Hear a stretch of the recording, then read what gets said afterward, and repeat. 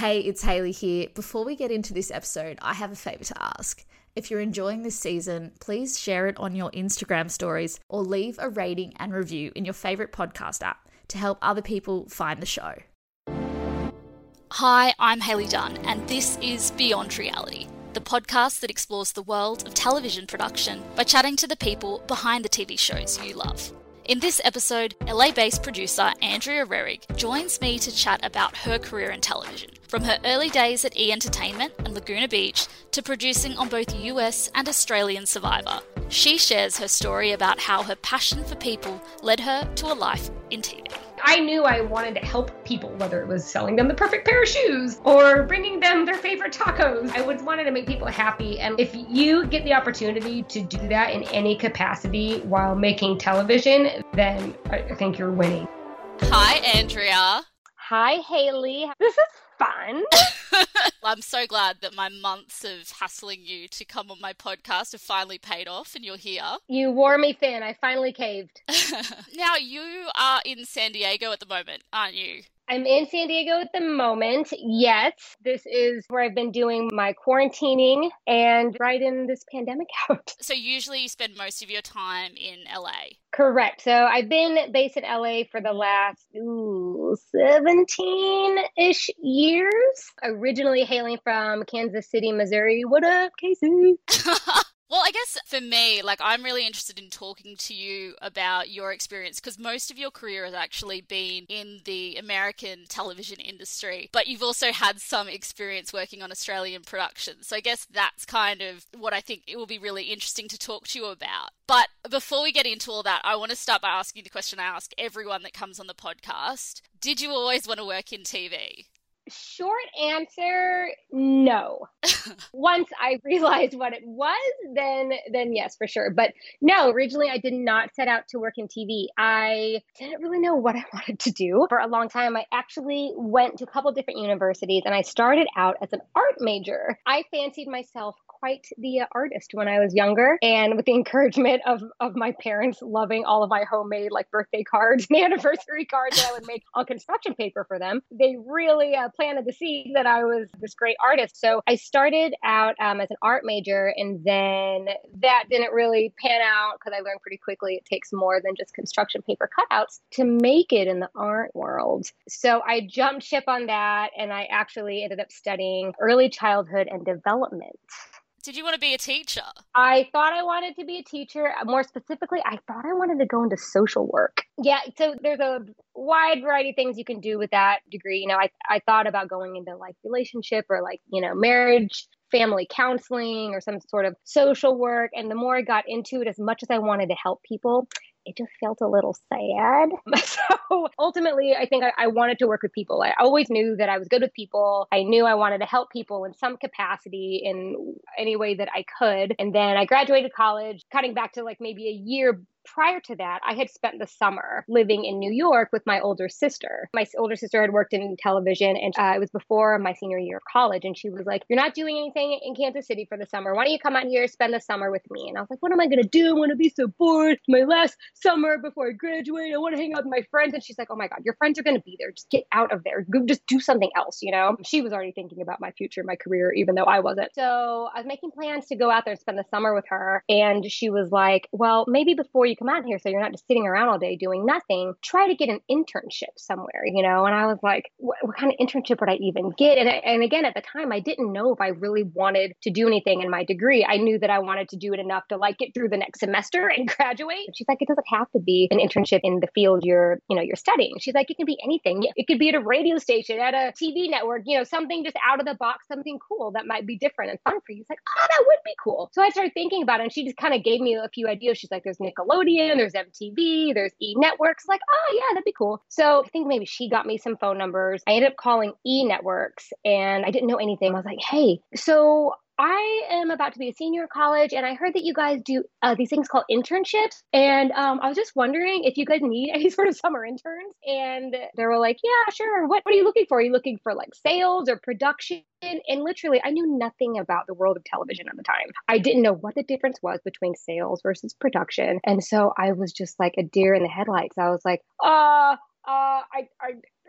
what would you recommend? And the guy was like, okay. So sales is more marketing and numbers, and production is where you actually get to make the television, the more creative side. I was like, yes, that one. Will you put me through to that line, please? And he's like, oh my God, who is this person? Sure. So I think he felt sorry for me, patched me through like a slew of, leaving messages and back and forth. I somehow got a phone interview with one of like the executives who overrun the E office in New York. Anyway, so I did this phone interview with him. I guess I didn't totally bomb it. He called me like 4 days later asking me how soon could I be in New York. So I went out there for the summer. I did this internship there at E, learned so much. It never crossed my mind that I wanted to work in television. So actually, going back to your last question, did I always want to work in TV? Maybe, I guess this would have been my first experience and the first time that I thought maybe I did. Yeah. And at the time, what was your sister working on? At the time, my sister was a news producer at CNBC. She was working there for several years. And, so television was always kind of my sister's thing. And all the more being the younger sibling, I didn't want to follow in my big sister's footsteps and do TV just because that's what she was doing. But I guess it just had never really occurred to me to do it, maybe for that reason, because I did kind of want to pave my own way. Yeah. Do you think your sister saw something in you that, you would be suited to television when she sort of suggested getting that internship?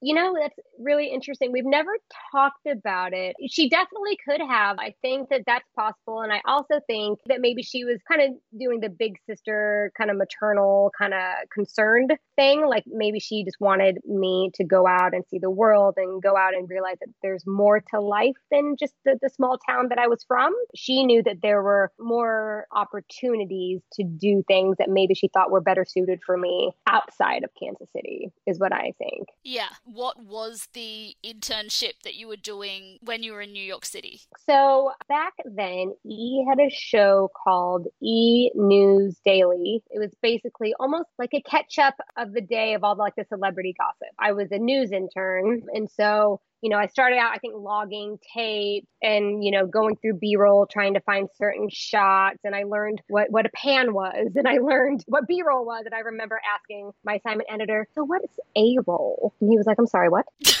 And I was like, I understand what B-roll is now, but what's A-roll and C-roll? And he really thought that I was being a smart ass. He's like, okay, I don't have time for this right now. I was like, okay.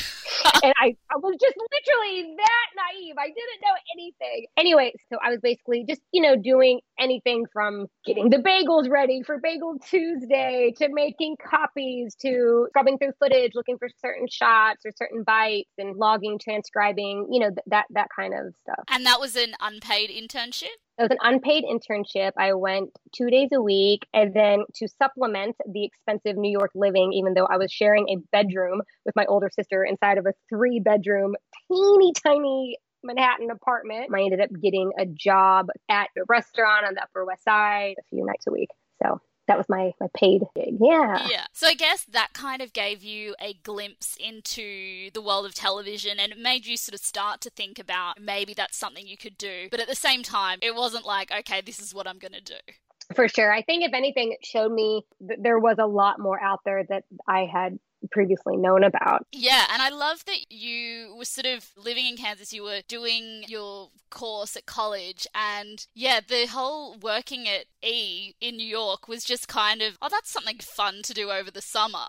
Totally. Yeah, I really didn't think anything of it. I really thought it would just be like, if nothing else, it'll be good for my resume for whatever job I may eventually land. I never, ever dreamed that would be my stepping stone to where I am now, almost like 20 years later. Yeah. Pretty crazy how things work, especially because I didn't go to school for it. So I did this internship and I moved back to Kansas City, which is not known. There's no industry. There's no at the time, there's no television industry in Missouri. And so I moved back there and I was like, man, if I want to do something with this, I kind of got to go, either back to New York or somewhere else. And then I graduated college, wasn't really sure how I wanted to use my degree or if I wanted to use my degree. I was actually working retail at this big department store here called Nordstrom with these 3 girls who were my age, had just graduated college, didn't know what they wanted to do with their lives, were just kind of, biding the time before they had to figure something out. And this was in like November in, the dead of winter one year in a Missouri winter. Missouri is like, it's the middle of the country. It's the Midwest. It gets super, super hot and humid in the summer and super, super cold and depressing in the winter. And we were experiencing one of those cold, dark winters. And I was at work one day working with these girls, and we just got to talking, and we were like, you know what are we doing? We don't know what we're doing with our lives. We're working retail. We're selling jeans to people. Like, let's have an adventure. Let's go out west. Let's leave this cold and the snow behind us. And we all, 4 of us out of our department, there were actually 5 of us in the department. Our manager wanted to actually die when we told her we were all leaving. 4 out of the 5 in the department all decided to get up and just move out west. So we all caravan to LA like maybe a month and a half later. And I've kind of been out here in SoCal ever since. That's amazing. Yeah, it's pretty crazy. And again, didn't know what I wanted to do with my degree. I just knew that I love where I'm from, and I love going back and visiting. And I'm so proud of how I was raised and growing up where I grew up. But I knew I just kind of wanted something a little different and wanted more. So I knew I just needed to move before I decided anything else about my career. So you get to LA with all your friends, and then what happens next for you?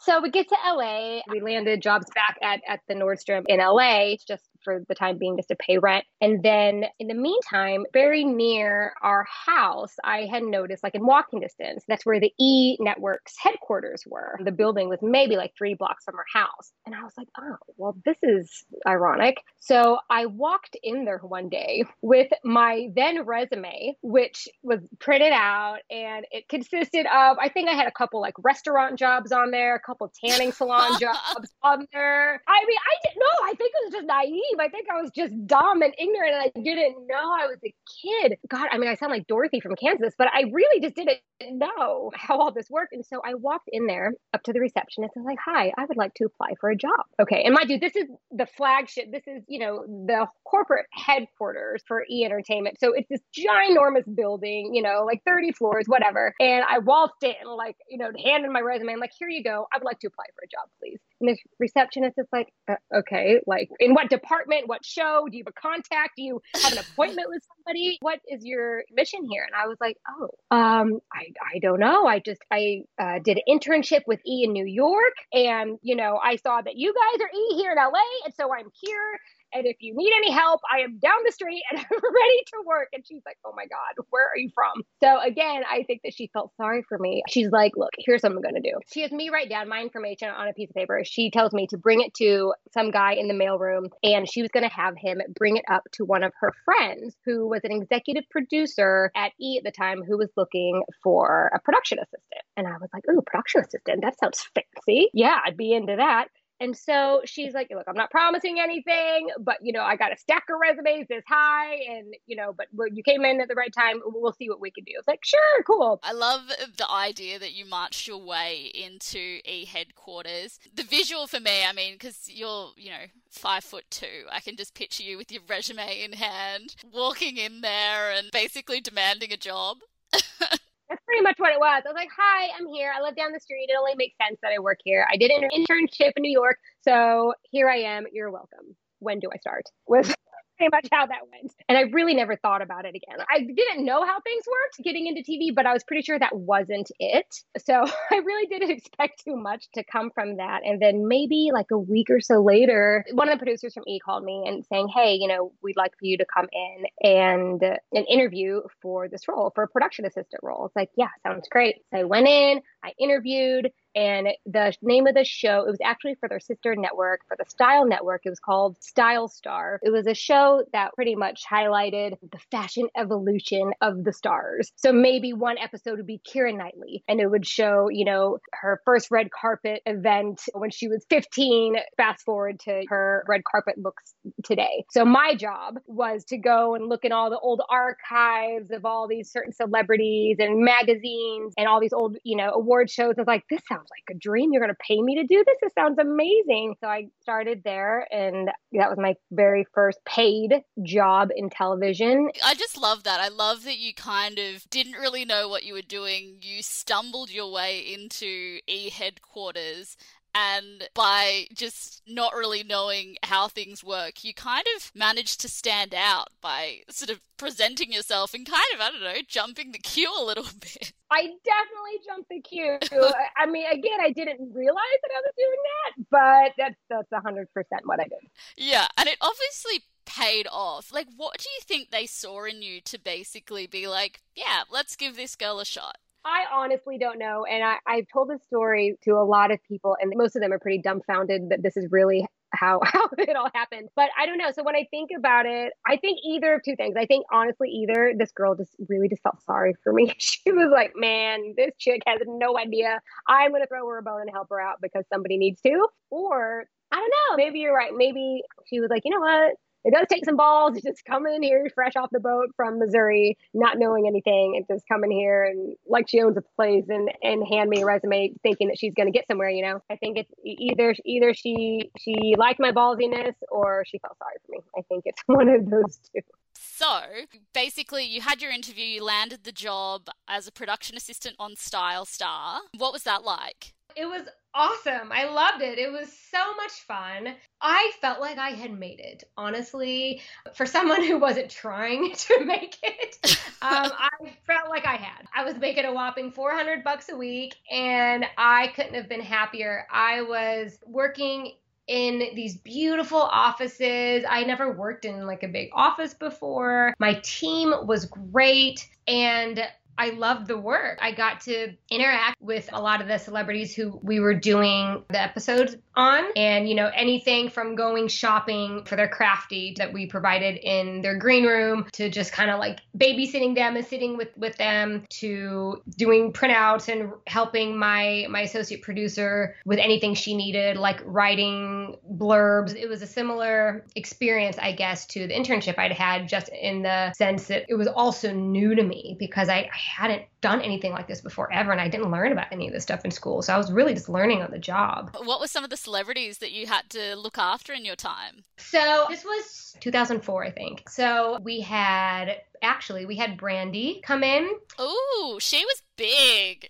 She was big, and Brandy's personal assistant at the time, who I met and hung out with during the shoot, was Kim Kardashian. Stop it. Yeah, before she was Kim Kardashian. And I remember just thinking, this girl is so sweet, and she was stunning. She appeared to have no makeup on, but perfect skin. Her hair was pulled back in a tight ponytail. She had a matching bright orange, one of those fleece juicy couture. Do you remember those sets with the zip up hoodies and the terry cloth pants? She had one of those outfits on, and I just thought she was the sweetest, nicest, and most beautiful thing I'd ever seen. That stuck out in my mind. That is amazing. It was pretty amazing. Also, it was one of my earlier brushes with any sort of people of celebrity status. And so, you know, it was really interesting to see the differences. Like some people would come in with a full entourage of hair, makeup, and, you know, wardrobe, whatever. And then some people like Molly Sims shows up not only on time, but early by herself, does her own hair, does her own makeup, has her own outfits picked out, ready to go. Okay, put my jeans on. These shoes are these shoes. Do you like these better for camera? Great. I'll go with these. Like, it was really interesting just to see, like, you know, in essence, like they are just like us, like they are normal people, but they just have these jobs, which puts them on display and puts them in the public eye. It was really interesting. I love that you were dealing with Kim Kardashian as the PA to Brandy, and Kim Kardashian, like, fast forward to now, is one of the biggest celebrities in the world. It's crazy. It's insane. At the time, I just knew her as Kim, obviously. Didn't know anything about her. You know, I didn't hear her name again until maybe, it wasn't that long after. So this was 2004. It was maybe a year or two later, I started hearing more about Kim. It was always Kim, and then the Kardashians. The whole family kind of blew up in later years, but yeah. And you dealt with a lot of celebrities on that show. Was anyone not all they cracked up to be? I won't name any names, but there are definitely some. Yeah, you know, again, they're just like us. Just some normal people you come across are lovely, and some normal people you come across are assholes. And I think that goes the same with celebrity. And, you know, to be fair, maybe you caught them on a bad day. They have a lot on their plates too, and who knows? But yeah, there were definitely certain people that I've dealt with in that genre that have been more pleasant than others. Yes. As sort of your first job in television, once you were doing it, did you feel like that's where you wanted to go with the rest of your career?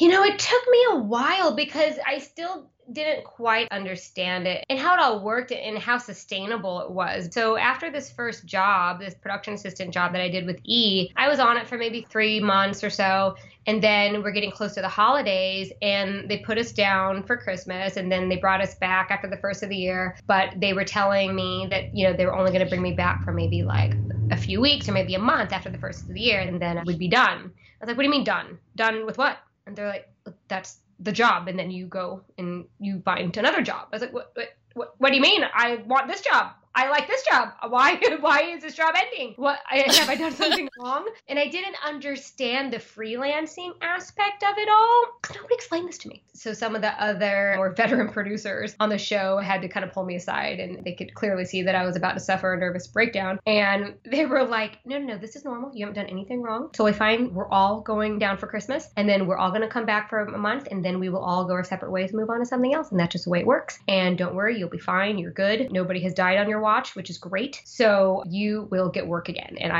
everybody promised they would, keep me in mind for future gigs. But it was all so foreign to me. I was so new to television as it was. And then to add the extra layer of freelancing on top of it, I didn't get it, I thought a job's a job. It's all year round. You get a little bit of vacation here and there, weekends off, and that's pretty much what I thought about the working world. Because again, my job experience prior to this was working at a department store or a tanning salon or waitressing. So yeah. I don't remember what your question was. I just wondered whether you felt like at that point, was there no turning back? Did you want to do TV for the rest of your life? I think it was so early to tell. I knew that I really liked it. I knew that when they told me that the job was going to be ending soon, that I didn't like the sounds of that. Not just because a job was ending soon, but I really enjoyed what I was doing. I felt like, again, in my own mind, I felt like I kind of made it and I was hobnobbing with celebrities, which really means I was just making sure they had enough green tea and, they had everything they needed in their green rooms. But I loved it straight away. And I guess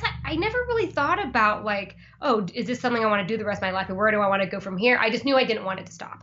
I just knew I wanted to keep going in some capacity, but I didn't know like where, when, or how. Yeah. So you get to the end of your contract on Style Star, and what happens next? So I get to the end of my contract. I think the EP put me forward for another production assistant job with a friend of hers down the hall, also at E or at Style Network, who was shooting a pilot for something. And so I jumped onto that. Beauty Insider. So I did that for another maybe month or so, month and a half. And then after that, again, I was starting to understand, this is ending now too. Now what do I do?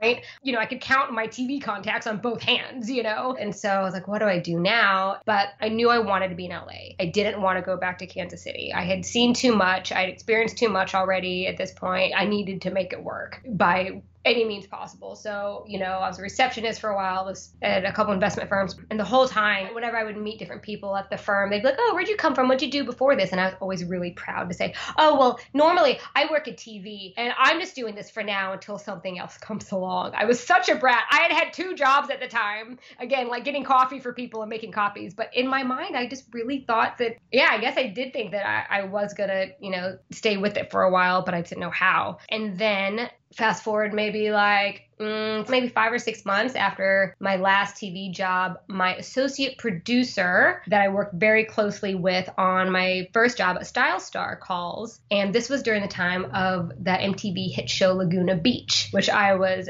very into and watched all the time with my roommates and friends. And, we'd call each other on the phone, my friends from home, and talk about it. And I was obsessed with the show. Laguna Beach was such a new thing because you're watching it shot so beautifully. So it looks like a soap opera and you're like, is this scripted or is it not? Those look like microphone packs on their back. So maybe, is that a prop? And again, not knowing that much about TV, I didn't understand what I was seeing, but I just knew that I loved watching the show. Anyway, so my associate producer from Style Star calls and she's like, hey, so I have landed myself a talent producing role on this MTV show called Laguna Beach, and I am allowed to bring in an assistant. What are you doing right now? Would you be interested? I was like, what? Is this a real call? Yes, I'm interested. I want it. I'm your girl. I'm in. So gave my notice at this place, and they were all like super stoked for me. And I started working on Laguna Beach, and that was my first reality show. And that was a big one. You know, I was in the field. It was my first experience in the field. And I was basically living in Laguna Beach like 4 or 5 days out of the week. And my job on the show was talent coordinator, which is essentially, you know, you're assisting the talent producer and you're just liaising with the talent and the production and getting their story and making sure they're where they're supposed to be, when they're supposed to be, which isn't always an easy task when you're dealing with teenagers. Yeah, and I did that for maybe like a year or so. Yeah, and working on Laguna Beach, you said that was sort of your first taste of working in reality TV. How did you find that? I loved it. I mean, it was a lot. It was hard. It was long days. Yeah, my first experience working on reality and my first experience working in the field, you know, my first experience learning about cameras and really being on set. And it's not a bad place to start. Like Laguna Beach is stunning, and that's your backdrop. That was location. That was where we were essentially living or driving down to a few times a week from LA. And the team that I worked on, I just feel like I've been very fortunate in my career in working with some of the best people, because you can be working on a crappy shoot, on a really bad show, or have, you know, the cards stacked against you. But if you have a good team, I mean, it doesn't feel like work, you know, and I've been really lucky. And Laguna Beach was one of those shows. Like, I was such a fan of Laguna Beach, so getting to work on that was like a dream come true, A. B, I was so excited to get back into TV. And C, I met, like, God, some of the most interesting people, some of the people that I am still best friends with now, or I have, you know, one of my mentors that I have today is from that show. And yeah, I loved every minute of it. That was the show that made me think like, okay, this is where I'm supposed to be. Like the field was just a whole new thing for me. I loved everything about it. Yeah, as a fan of Laguna Beach, arriving on set, did you have any fangirl moments? Like, did you manage to contain yourself with the cast that you were obviously dealing so closely with? Well, lucky for them more than me, I worked on the 3rd season. So like the Lauren Conrads and the Kristen Cavallari, they had already graduated. They were gone. So this was the class just below them. They came through a couple times and, you know, they would do like kind of cameo scenes once in a while just because they were off doing The Hills at this point. But mostly I was dealing with a new class. And so I didn't know them. Yeah. So I didn't that many fan moments. But still, just being in Laguna Beach, being that close to them. And a lot of them were friends with them. And then when they would come back in town, yeah, you fan out a little. And you're just like, oh my gosh, I'm in the presence of greatness. Do you think at this point, did you know that you wanted to be a producer? Is this how you sort of figured out that you wanted to be a producer? No, not yet. Because at this point, all I had known, I had 2 production assistant jobs and then my talent coordinating job. And in the production assistant job, I was dealing a lot with talent. And so I thought that I wanted to work with talent because I felt like I was good at it. And, you know, which I realized as a producer, you're also obviously working with talent, and not all shows have separate talent producers. But for what I knew at the time, I thought that I wanted to do something in talent. And so once Laguna Beach wrapped, I got to talking to some of the other producers on the show, and they were like, you know what? You would be really well suited for casting, given your talent background, given your personality. Like, they kind of urged me to go down the casting route. And I was like, oh, that's not a bad idea. So again, after Laguna Beach, you know, had hiatus. I think I actually went back to one of the investment firms for a few months. And then while I was there, I got a lead from one of the producers on Laguna Beach saying that some woman she knew was heading up casting back at E for some show, and I should send her my resume. So I eventually got onto this woman and went in for an interview, and she ended up hiring me on and casting, and I worked with her on several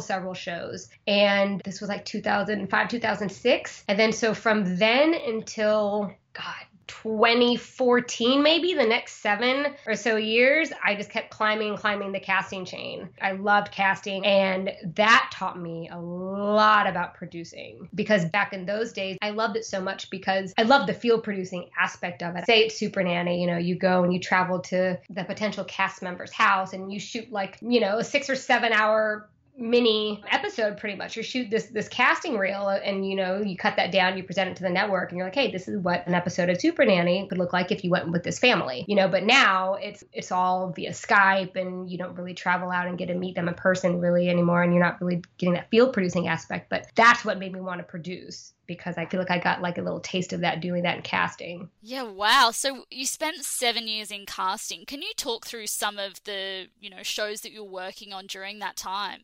So in casting, I did lots of different like little shorter stint pilots. And there was this show. This was a really fun show. This was one of my earlier big shows that I cast for. Do you remember the singing group Pussycat Dolls? Yes. So back in like 2007, they had this pretty much like protege band show where it was called Pussycat Dolls Presents Girlicious. So Girlicious was the name of this new female group that they wanted to put together that was going to be like their protege band, right? So, we had all these different casting teams. So we come on and it was really fun because like they'd give you cities, right? And so like my cities, I had great cities. I don't know how I scored these. I had Chicago, I had New York, because I really sold my New York in the interview because they were asking like where you're comfortable outside of here. And I was like, oh, I know New York like the back of my hand, blah, blah, blah, which I didn't really. But, I'd live there for a summer and I'd visit my sister there a lot. Anyway, so I got Chicago, I got New York, I got, a little bit of LA. So basically you go there, you do your outreach beforehand, you call all the dance studios, the singing places, and so you'd go to these cities and you set up shop in like a Starbucks. And, and you make your own schedule and you're like, okay, Jane Doe comes in at 12:30 and she sits down and I'm interviewing her, asking her my casting questions. And then I bring her outside and I wouldn't record any of this. Is just for me. So I know whether or not she's worth advancing on to the next round or not. I take her outside and have her sing like, a few bars of a song. And I am not a music producer. I know what I think sounds good, but I could tell the difference between completely tone deaf and having some sort of a talent. I like to think. And then you make your little list of who you want to invite back for like the big audition that's going to be like in a few days, like in your city in Chicago, say it is. When you say you take them outside, are they literally on the street outside Starbucks singing to you? Yes. Yeah, 100%. Yeah, which looking back on now is really bizarre and kind of a weird way, I guess, to do things. But yeah, that's just the way that we did it, I guess, back then. And I don't remember if anybody actually ever told me to do this or if I just did this myself. I don't know how the other producers were doing it. I think everybody kind of had their own thing, but you had to make sure that they could sing because if you're vouching for them and then they show up to the open call that day and they're at the front of the line because you put them there and then they get there in front of like the panel of judges and all the executives and they can't carry a tune and they're like, I'm sorry, who told you about the open call? Who gave you like a personal pass? And then they give your name and you're like, what?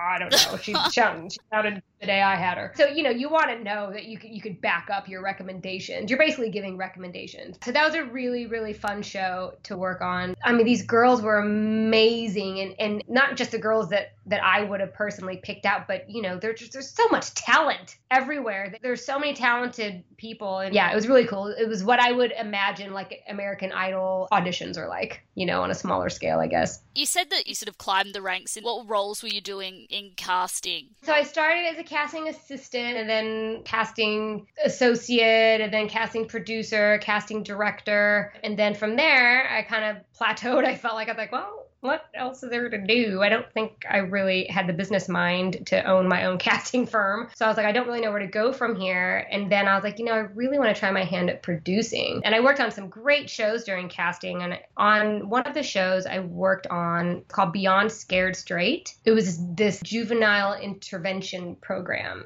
And this was, to this day, one of the most rewarding shows I've ever worked on. One of the most intense shows I've worked on, but one of the most rewarding. Here in America, a lot of the jails and prisons, they have these Scared Straight programs, which are targeted at, young kids who are starting to show signs of early, like, childhood delinquency, whether they're selling drugs or dropping out of school or skipping school or stealing or whatever it is. And so their parents bring them to these programs. They pretty much throw them in jail for the day, let these inmates shake them up and show them, hey, man, this is going to be you in 2 years if you don't straighten your act up. Anyway, so we would go to all these different jails and film these programs. We would cast the kids. They were kids that were already meant to go through the program, but we would choose the ones that we would want to film. Yeah, so that show was really awesome. And the executive producer was so great because he knew that I had a lot of experience kind of casting in like the more field producing way. And so he let me go out and field produce a few episodes, like, help out, kind of learn how to field produce a few episodes in the jails. And that was awesome. And that was kind of unheard of back then for somebody in casting for the EP to like encourage you to cross over in that show. That just doesn't really happen here. Yeah, wow. So you were working on this in casting and then you got this opportunity to field produce on the series as well. What was it like working in the prison system? It was very eye-opening. This was the later end of my casting career. So I had already put 7 or so years in, and in casting, you see and meet all walks of life. You learn about people and genres of people and areas of the country that you would have normally never have known about because casting for a show can be so niche. But anyway, so at this point, I thought that I had seen and done it all and nothing was going to faze me. But even before I started field producing on Beyond Scared Straight, just doing casting, you would go into the jails and you're essentially casting the inmates. So it was really eye-opening, and you feel a lot for some of the inmates because you're getting their stories from them, and a lot of them just have really sad, tough stories, and it's kind of hard to hear, but it makes you really empathetic towards a lot of people who are in the prison system, I think. Makes you want to take a second look at our system and our government, and that's a whole nother thing. But it also makes you feel really lucky to be on the outside and to have your freedom. Yeah, it was pretty intense. Yeah, I can imagine. And at this point, doing a bit of field producing and knowing that in casting you had some field producing experience, basically just the way the casting process worked over there, did you sort of just get to a point where you thought, I want to get back into the field? Definitely. I had been trying to cross over for the last few years of when I was doing casting. Like, I loved what I was doing, and it provided me so many awesome opportunities that, again, I normally wouldn't have had. But I knew that I just wanted a bit more. I felt like I kind of plateaued and done everything that I wanted to do or could do in casting. And I love the story producing aspect of it. And I wanted to see that into fruition more. You know what I mean? I didn't want to just find these great people, produce their backstories, and then hand it over to the producers. I wanted to be the producer that they're handing it over to. I wanted to produce that and see it through. I wanted to be responsible for what you see at home on the show, not necessarily just a casting part. And then being able to go into the field on Beyond Scared Straight, that really solidified it for me because up until that time, I hadn't really field produced in the actual sense with like a field producing title. So, getting to do that on that show and seeing that, oh, it is everything that I thought it'd be and so much more, it kind of, validated for me, like, yeah, this is what I want to do. But it's tough here. At least back then, it's hard here. Once you're in casting, you're kind of in casting. And if you try to go for producing roles, a lot of times they might just kind of look at it like, well, I see you've done a lot of casting, but what do you know about producing? And it's unfortunate. I don't know if it's the same now. This was some time ago, but I got lucky that on that show that, the executive producer, he knew that casting is producing and that, obviously it needs a little tweaking and fine tuning, and I still had a lot to learn. But yeah, going in the field for that show definitely solidified me wanting to do that more. So how did you get into the field? After you'd done that one role, what was the turning point that sort of got you into the field?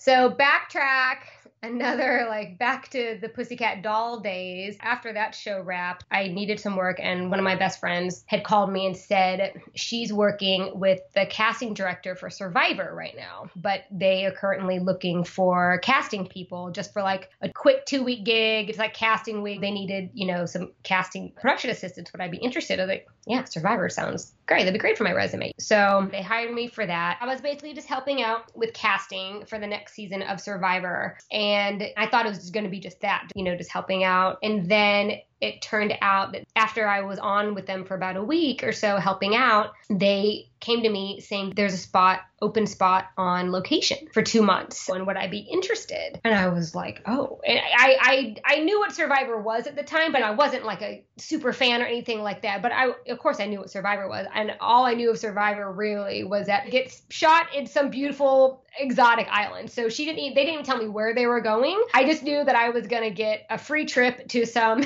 exotic, beautiful land. And so I was like, yes, I'm in. I will do whatever you need me to do. So yeah, so that was a chaperoning role. So I went out there. I was in Palau actually for 2 months with Survivor. What season was that? That was Micronesia. So season 16. And it was awesome. It was fun. Again, just another a new learning experience, and it's something else new that I never even heard of Palau before this opportunity. That's amazing. I mean, Micronesia, it's like one of my favorite seasons. So when you first told me that that was your first season of Survivor, I remember just like almost dying. It was a good one. And yeah, that made me like a Survivor fan after working one season on the show. It was awesome. It was really, really cool. And that was earlier days of my casting path. So I was kind of like, well, where do I go from here?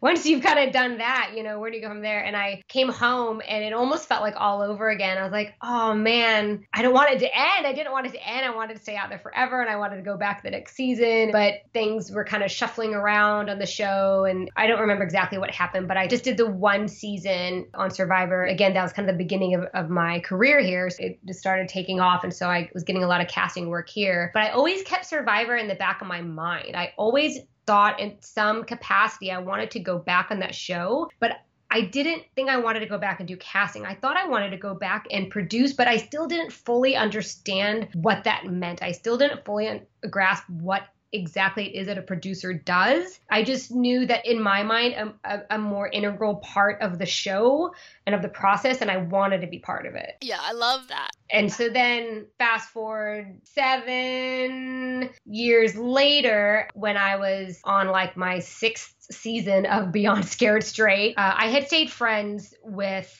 a lot of the Survivor crew over the year. That's a very tight-knit crew. I'd always kind of check in time to time, like, is there any work available? I'll do whatever. And, everybody loves working on that show. So there's hardly ever any movement, right? Especially for what I wanted to do. I would have really had to start back at the bottom because I didn't know what I was doing. Anyway, so an opportunity came up. This was season 29 of American Survivor. So that was in Nicaragua, Blood versus Water. So they knew they were going to be doing an Exile Island element, and they knew that I'd really been wanting to get back into it. And so a friend of mine from the show suggested that I email the EP and throw my name in a hat. And, we knew each other. We kind of ran the same circles. So I kind of emailed him. I was like, hey, I'm not sure if you remember me. He's like, yeah, of course. And I was like, this has been my experience. I would love to be considered for this role. And he's like, yeah, cool. So I went in, I met with him, and I really didn't know if I would get it or not. And he ended up hiring me. And I couldn't believe it. I was so excited. And it was kind of the perfect opportunity. That was my first real legit, I guess, field producing role, like on a whole new series, not attached to casting. It was an awesome opportunity because being like an Exile segment producer on the show. So I started as a segment producer. You're basically in charge of your own beach because on that show, usually you work with an immediate producer, but for Exile, you're kind of just running your own ship, which was really cool. So it taught me a lot. Yeah, wow. So working as a segment producer on Survivor, was it all it cracked up to be? Yeah, it was great. It was, it's hard work. It's long days, but there's a lot of camaraderie, and that really makes it awesome. And then just, the first time you see just the physical grandness of the set and the challenges and everything, it's pretty cool. You just kind of feel like you're part of something really important and big and special. And I totally drank the Kool-Aid, but yeah, I loved it. It was great. It was great. And so you stayed working on Survivor for a bunch of seasons after that. So then I came back and I did post on that season. So coming back and doing posts, is it normal for a segment producer or a field producer to follow that on in post? In my experience, it's not super common here. There's a handful of shows who have that model. I wish more shows did it that way. I think it's really helpful, because there are a lot of times when you're in post and you're like, oh, I can't remember. Or, you're like, oh, I don't know. Did this happen on this day or this day? And if you were out there, you can remember. You're like, oh, wait, I was there that day. I can tell you, I remember. It was this guy went over here and he had this conversation with her. And it's just such an asset, I think. So I think that's a really smart way of doing things. But no, not all shows do it that way. And I think the biggest obstacle is just time, just delivery time. They don't have that luxury of being able to have you roll back in a post. They have to be posting it as you're shooting a lot of times on a lot of shows. Yeah. So I did that. And then the following year, I had the opportunity to go back on Survivor as a different kind of a segment producer in Cambodia. In the Australian industry, we don't really have, in reality TV, segment producers. Is there any way that you can kind of explain what a segment producer is compared to the Australian industry? Like, what's the difference between a field producer and a segment producer in the US? So a segment producer typically supports the field producer or the producing team, depending on the show. So I would say it's similar to like an associate producer or junior producer in Australia. Okay. Yeah. It's interesting. I've heard of segment producers in other areas of television in Australia, but for reality TV, yeah, we kind of have the associate producer, story producer. It's interesting because I know that like being a story producer in Australia is a little different than being a story producer here. Typically, a story producer here is more like a post producer. Yes. Yeah, you work more like in post or with post. And some story producers still go into the field, but almost like representing post, making sure that they're getting pickups or certain things that they need to cover for post. Yeah, that's interesting. So a story producer in the US is a post producer in the Australian industry, and a field producer works in the field, which is what a story producer in Australia does. But we kind of interchange the term of story producer or field producer. Right. So it's all a bit of a mess, really. Right. It really is. It really is.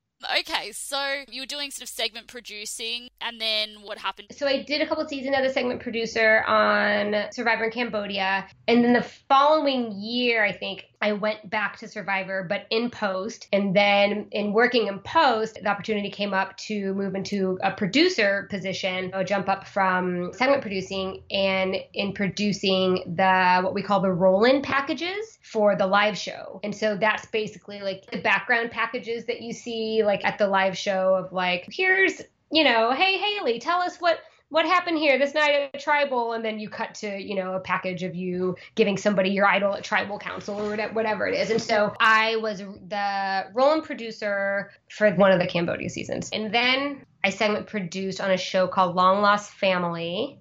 So I was kind of like teetering. Like I had just kind of started field producing a little bit, but then I went back to segment producing because I was so new to field producing. I wasn't like really getting those calls yet, From what you've said, it is like that thing when you're at that point where you're ready to move up, but people still recognize you from working with you as kind of that segment producer. So it's like, it's two things. It's, having enough contacts to know that you're now a field producer, and also just the positions being available, because like you said with Survivor, people don't leave.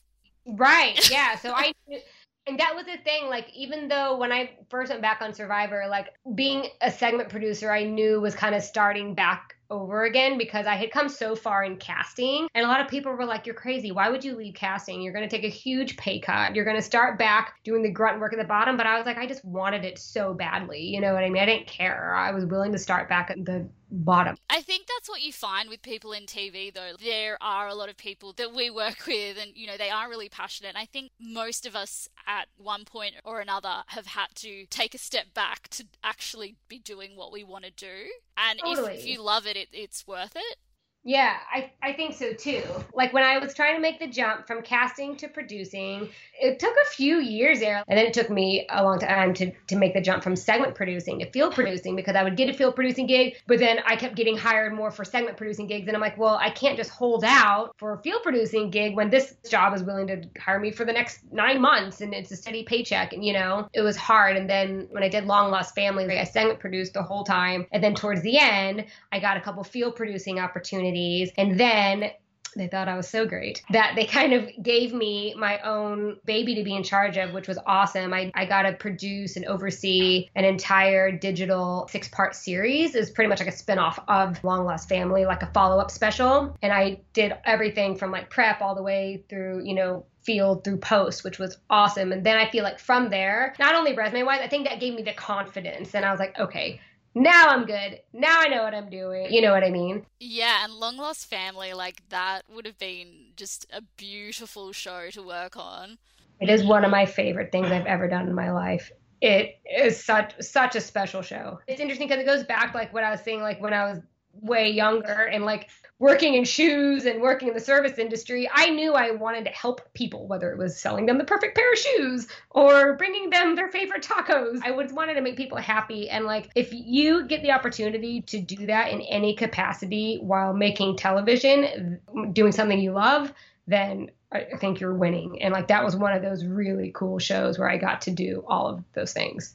Yeah, and I think what you were talking about in the early days of, social work and thinking maybe that's something, that's all stuff that probably when you combine that with working in television and working on something like Long Lost Family, that kind of is the perfect job. Yeah, well, thanks, Haley, because I've been trying to explain that to my parents for years to justify the money that they paid for my college education, that it hasn't completely gone to waste. But I think it's true. I think what I did study in school, because it's so much sociology and psychology, and it's just dealing with people, in any capacity, whether it's in social work or, like I had mentioned earlier, one of the lines of work I originally thought I wanted to go into when I was studying in college was family therapy. And as a producer, you know this, like, how many times have you finished an interview and the person you're interviewing is like, oh my God, that was so cathartic. I feel like I just had a therapy session, because you're digging and you're helping them get to this realization of, maybe you're not trying to do it, you're trying to get answers. But in turn, they're like, oh, I never thought about it like that. Actually, now that I'm saying this, I just had it on a moment. And, so I don't know. Again, maybe I'm drinking the Kool-Aid, but I think what we do is pretty cool. And I think we are helping people in certain situations. I know, right? And I mean, producers get a bad rap, but I feel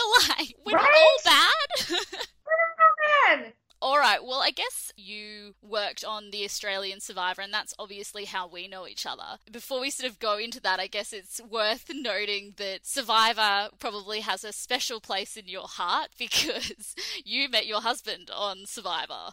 I did, which I have not mentioned yet. Working in reality TV, if nothing else, it has given me like my best friends and, amazing life experiences and a husband. He can hear me.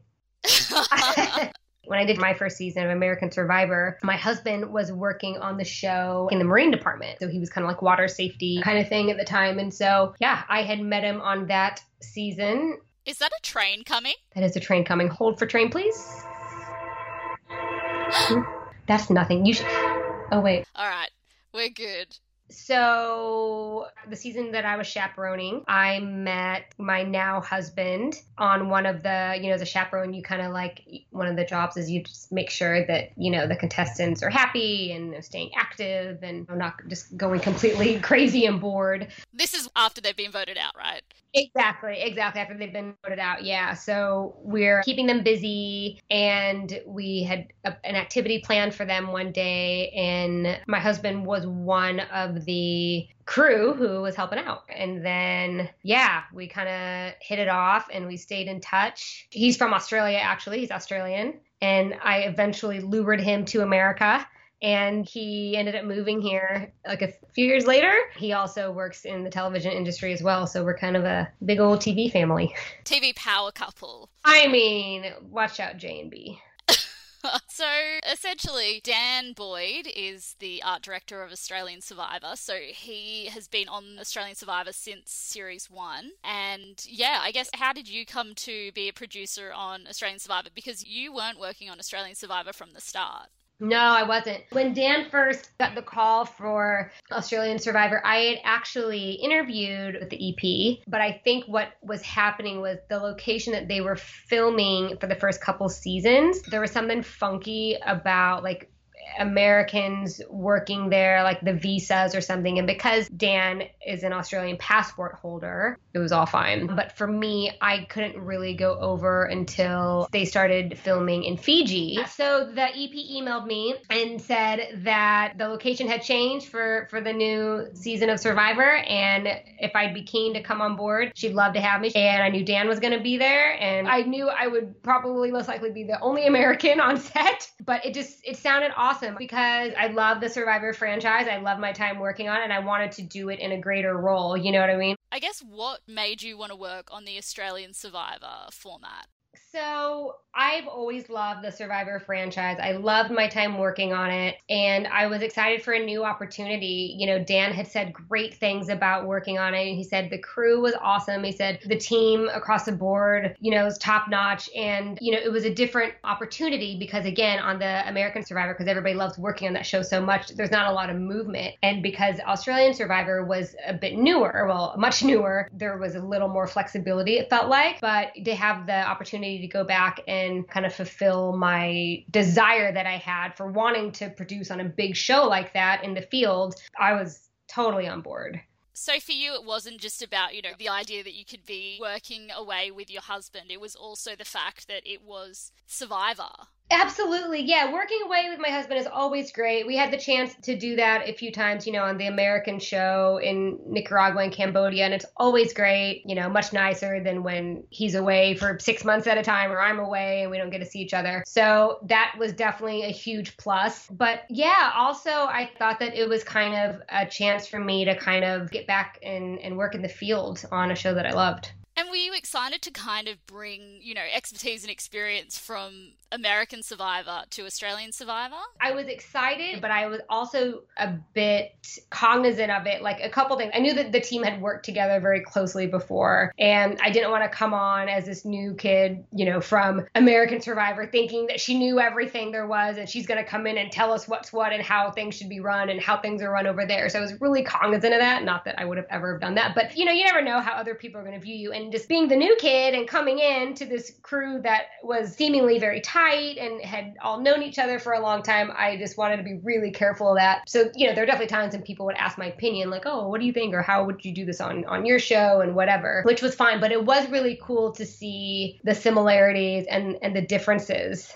Yeah, like my very first season might have been one of my favorite seasons. Yeah, because you came in for season 3 of Australian Survivor. Like you said, you know, you noticed those differences and similarities. What were the biggest differences you noticed between how we do it on Australian Survivor compared to US Survivor? Well, let's start with similarities. I think there are a lot of similarities between working in American TV and working in Australian TV. I mean, the only Australian television I've worked on is Survivor, so it's all I have to really compare it to. But given that show, like especially for a show like Survivor, it's such a massive undertaking. It's such a big production. It does really involve like so many cooks in the kitchen, like stuff that you don't see on TV, like all the different departments. And I think you really need to have that one team, one dream kind of mentality, because without that, you're just kind of fighting each other. The departments are fighting each other for this and that, and you really need to work together. And those are two big similarities to both of the shows, which I don't know how it would work any other way. Television obviously has a lot of lingo and phrases for what we do. Was there any kind of differences that you noticed or any confusing situations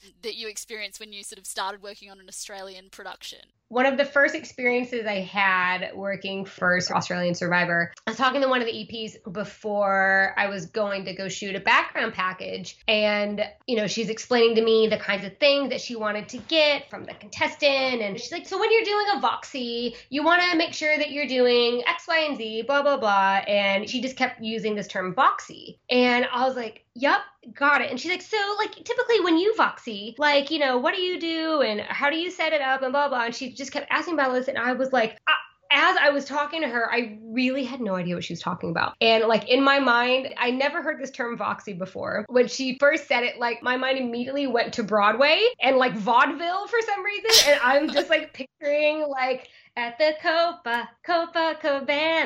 And I really had no idea what she was talking about. This is one of the many things that I had to look up at first and come to find out a Voxy is just the same thing as an OTF or like an on-the-fly interview. But that was one of the first, I guess, Australian television terms that I had to learn. And then one of my favorite things about Australians as a culture, and it also comes out when you're working in television, Australians love to abbreviate everything and nickname everything and give everything like cute, you know, like Wizzly Wazzle names. And so everything has like its own little name. So that kind of took a minute to kind of learn those, just little things like instead of interview, it's IV, and which these are all, are second nature now. And now I use a lot of these terms here, which is interesting. So I'll be working on something here and I'll be like, well, yesterday in IV, so-and-so said this and this. And my, like an American EP or producer will look at me and be like, I'm sorry, where? LV, Las Vegas? Where were you yesterday? What happened? And it's really interesting because I've worked with an Australian production company for several seasons now, I've adopted a lot of their terminology and brought it over here. And people are looking at me the same way that I was looking at, I'm sure you guys at the beginning. So you've been in the television industry for sort of around 17 years now. Can you run through some of the shows that you've worked on in your time? Yeah, so man, 17 years. So I've done all kinds of shows from Laguna Beach to Super Nanny to World's Strictest Parents to Beyond Scared Straight, Long Lost Family, a bunch of random pilots that will never see the light of day, but they were fun to work on. Selling Sunset, Australian Survivor, American Survivor. Yeah. And from all that, do you have a favorite show? Oh, God. It's like trying to choose your favorite child. I realize everyone has one. You're just not supposed to talk about it. I don't know. Like, I definitely have my favorites for different reasons. Like, I love Long Lost Family because I think it was really rewarding. Similar to Beyond Scared Straight, I feel like you have the opportunity to really help people and make a change in people's lives. But then working on Survivor, on American Survivor and Australian Survivor, have been honestly some of the best times of my life because you may not be saving the world, but people who want to be on a show like Survivor, most of them have wanted to be on that show their entire lives. The contestants on that show want to be there, and most of them, deem themselves pretty lucky to be there. And so it's pretty cool, like helping people or working with people who are kind of realizing like a lifelong dream. Yeah, definitely. And surely the husband factor has to tip Survivor on the scales. It does. It definitely does. Yeah. Look, Survivor has been very good to me. So much of my life I owe to Survivor. Like, seriously, like my whole friend group here, they're all Survivor friends mostly. It's a huge family here, which I feel very lucky to be part of, which I would imagine is really similar to how it is in Australia too. I think when you're in the trenches with people like that, when you're working on a show like Survivor with people day in and day out, long hours and in the element, you really form a special kind of bond with your team, and you really learn to rely on each other because you can't do it all. You can't do it all yourself. Like, it really does take a village. You really need to know that people have your back. And I have felt that on both of those shows. And yeah, Australian Survivor, of course, is a very special place in my heart. I mean, there's nothing like surviving cyclones, gastro, and a whole lot of tarot to really bond a group of people. It's so true. It's so true. And if you can get through that and then, come out the other end laughing about it at the end of the day, then that's great. Yeah, I definitely owe a lot in my career and my personal life to Survivor. Yeah, we all love Survivor. I think that's been the link in my podcast. It all comes back to Survivor. It really does. It's so funny. It really does. For you, like, what do you think the best part of working in reality TV is? I think my personal favorite part, maybe it's twofold. Well, the underlying theme for me is the people. And that goes both ways. That has to do with the cast of these shows. When you get to work with really special cast members and you get to tell their stories in a way that may not have been told otherwise, or, you help them heal in a way that they wouldn't have otherwise. And then the people also that you are doing it with, that you're working alongside with. Again, I've been really fortunate where I've made some of like the best friends of my life working in television. So I'd say for me, it's the people.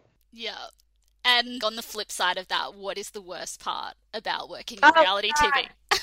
The hours, the time that it sucks out of your life that you're never going to get back. look, it's long hours, it's long days, it's relentless. Even when you're on your day off, you're still talking work, you're still thinking about work, you're still checking emails, but that's the life of a producer. And the show doesn't stop. But I think that's also the beauty of freelancing is, you work your ass off and you give your 150% for 3-4 months of a shoot. And then after that, you get to relax. You can work as little or as much as you want. You can take a month off and go travel. You can take a month off and just go hide out and turn your phone off and hang out with your family that you haven't talked to in 4 months because you've been away. So I like the balance that it offers. And for somebody who was so foreign to the life of freelancing back in my earlier days, like, I love it now. I don't know if I could have like a normal job, like a normal 9-to-5 job now. I like the flexibility. Yeah.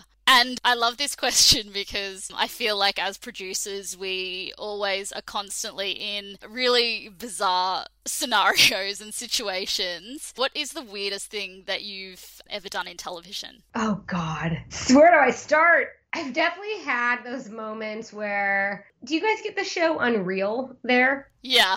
So I've definitely had my Unreal moments, which I'm sure we all have, where you're like hiding in the back of a car and you're on the ground while the camera is shooting like the cast, while you're hiding at their legs and their heels are like stomping on you and you're trying not to get like kicked in the face and you're like quietly texting, yep, coming around the corner now, boss, here we come. Yep, okay, here we come. And you're like just curled up in the car. Like, I feel like those moments are just like, what am I doing with my life? Look at me, Mom. I've made it. I'm in Hollywood. Those are always just so funny to me. It's like, what is happening? Like the things that we do for TV, it's funny. Yeah.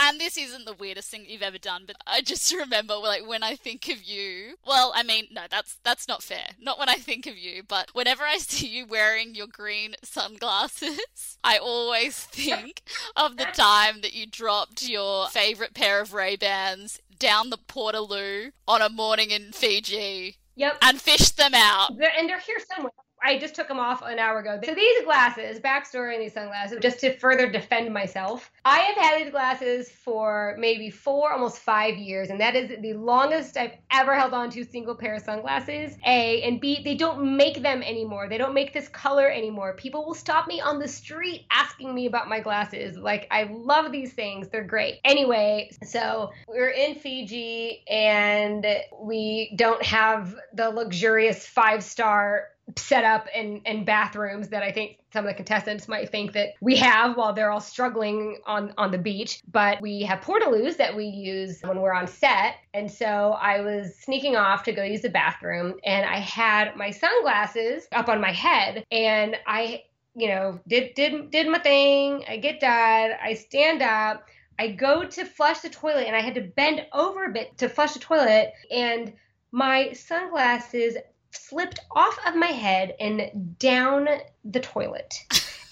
So they drop into the toilet, down the hole, and I am just standing there with my mouth open, and I'm like, what do I do? And I really have like an outer body experience of like, I really love these sunglasses, but am I actually considering like diving into this toilet to find them? Because it's not just a normal, like, it's basically, it looks like a long drop, right? So there's all kinds of stuff down there lurking that you don't want to know is down there, that you shouldn't ever know is down there. And I was seriously considering diving in there. And then I was like, wait, is this crazy? I need to go reassess this. So I walk outside. One of the local girls who kind of works with us and helps us out of these precarious moments we seem to get ourselves into was sitting there. And I had explained to her what happened, and she's like, hold on, come with me. She didn't really say that. I don't think she actually speaks much English, but she understood what I was saying. So she has me follow her. I watch her put gloves on, rubber gloves. And I was like, oh no, she's going to go in. Oh no, I don't want to make her go in. I mean, I didn't want to go in, but I didn't want to make her go in either. So she goes in there, and luckily the trucks had just come and emptied the toilet. So theoretically, all that was in there was what I had just done, which I just peed. But still, like, when they dump them, they're not like cleaning out the bottom. There's still like some unsavory like things that you don't want to know about at the bottom. Right? Like, oh my God, it's so gross. Anyway, so this poor woman, bless her heart, goes in there and with gloves, she gets them for me. They're not looking pretty. I was like, oh my God, what, do I take them? I was like, well, I just made her go in there and get them. So I had gloves on myself at this point. I take them, I go and I like hose them off. I wash them off. I sanitize them with every kind of disinfectant, spray, towel situation that I could find. And I kept them and I still wear them to this day. Like, I don't know. I just don't know whether they were worth salvaging.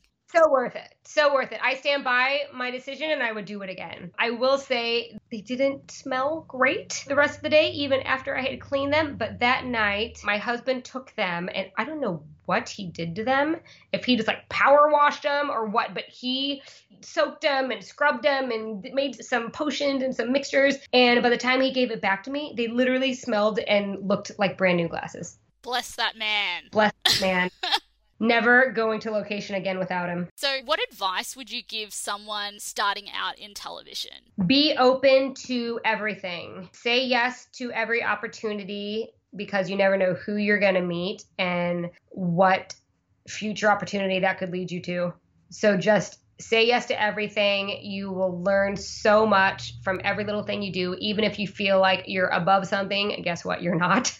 And even if you still really feel like you are, like you'll always meet new people that'll lead you to other opportunities. Yeah, I think that's good advice. You know, for you, you just walked into that building at E. That's kind of what started it all for you. 100%. And yeah, I think about that a lot. And I think about even further back, like my sister being the all-knowing sage big sister that she is, encouraging me to come to New York that summer and get that internship. Because without that, I don't think I would have ever, why would I've ever thought to go into television or to walk into E or seek that field out in any way, you know? So again, say yes to everything. Yeah, and you know, you mentioned your sister. Your sister, obviously, she still works in television. Your husband works in television and you work in television. Is it nice having people around you that really get what you do?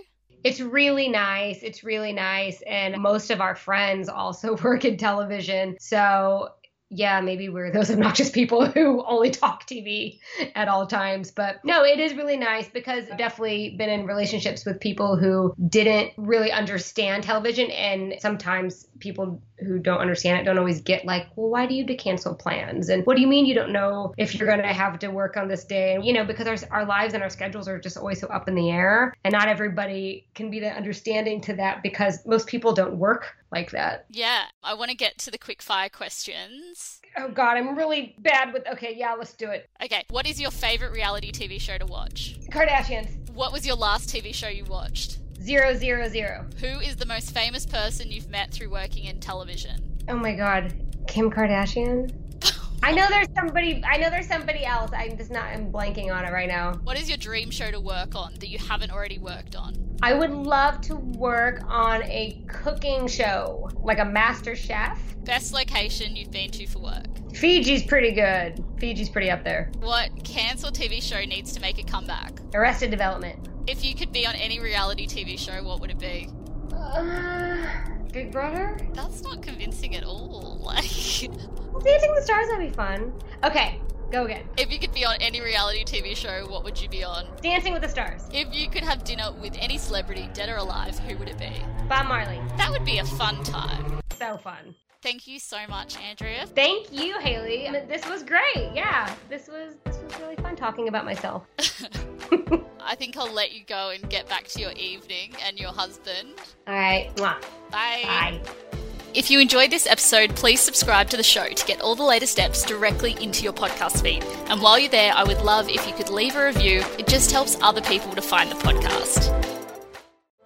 Love this podcast? You can support Beyond Reality through the Buy Me a Coffee program. It's up to you how much you give, and there's no ongoing obligation. Head to www.buymeacoffee.com/BeyondRealityAU or click through the link in the show notes to make a contribution.